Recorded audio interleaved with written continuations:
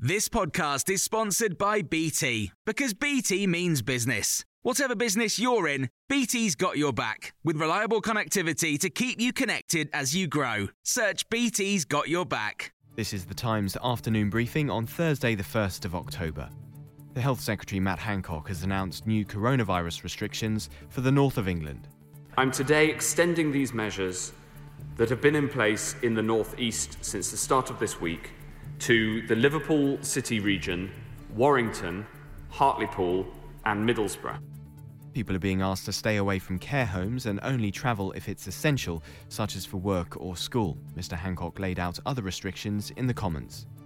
We will bring in regulations to prevent in law social mixing between people in different households in all settings except outdoor public spaces like parks and outdoor hospitality.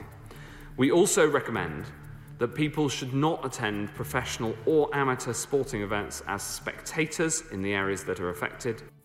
The Health and Social Care Committee has called for all NHS staff to be tested for coronavirus every week. Its MPs say they are yet to understand why this policy hasn't been introduced already. The committee's chair, the former Health Secretary Jeremy Hunt, has told Times Radio it's a matter of urgency. According to the SAGE evidence, up to 11% of the people who died in hospital from COVID actually picked up the infection in their own hospital. So that's why, ahead of any second wave, this really matters. The Shadow Mental Health Minister, Dr. Rosanna Allen-Khan, has told Times Radio Breakfast Jeremy Corbyn should pay a fine for breaking the rule of six. Of course he should pay a fine. Anyone that breaks the law should pay a fine. I'm glad that he's apologised. That was the right thing to do. It does seem as though he was at a dinner party and more people arrived, and when it got to 6, he should have left. But I'm glad to see him taking responsibility. Unfortunately, people like Dominic Cummings don't seem to have taken responsibility. A photo of Mr Corbyn's breach has appeared this morning, while Stanley Johnson, Boris Johnson's father, has also apologised after being pictured shopping without a face covering. The largest study of COVID-19 in England suggests the rate of transmission may be slowing.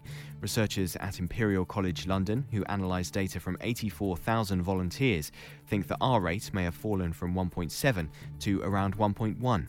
And the European Union has begun legal action against the UK as a result of the Internal Market Bill. European Commission President Ursula von der Leyen has delivered a statement in Brussels. This morning, the Commission has decided to send a letter of formal notice to the UK government. This is the first step in an infringement procedure. And besides this, the Commission will continue to work hard towards a full and timely implementation of the withdrawal agreement. We stand by our commitments. By passing legislation that could override the Brexit withdrawal agreement, the EU insists the UK has breached articles within it that required both sides to act in good faith. You can hear more on these stories throughout the day on Times Radio. Hi, I'm Daniel, founder of Pretty Litter. Did you know cats tend to hide symptoms of sickness and pain? I learned this the hard way after losing my cat, Gingy. So I created Pretty Litter, a health monitoring litter that helps detect early signs of illness by changing colors, saving you money and potentially your cat's life. Pretty Litter is veterinarian developed, and it's the easiest way to keep tabs on your fur baby's health right at home. Go to prettylitter.com and use code ACAST for 20% off your first order and a free cat toy. Terms and conditions apply. See site for details.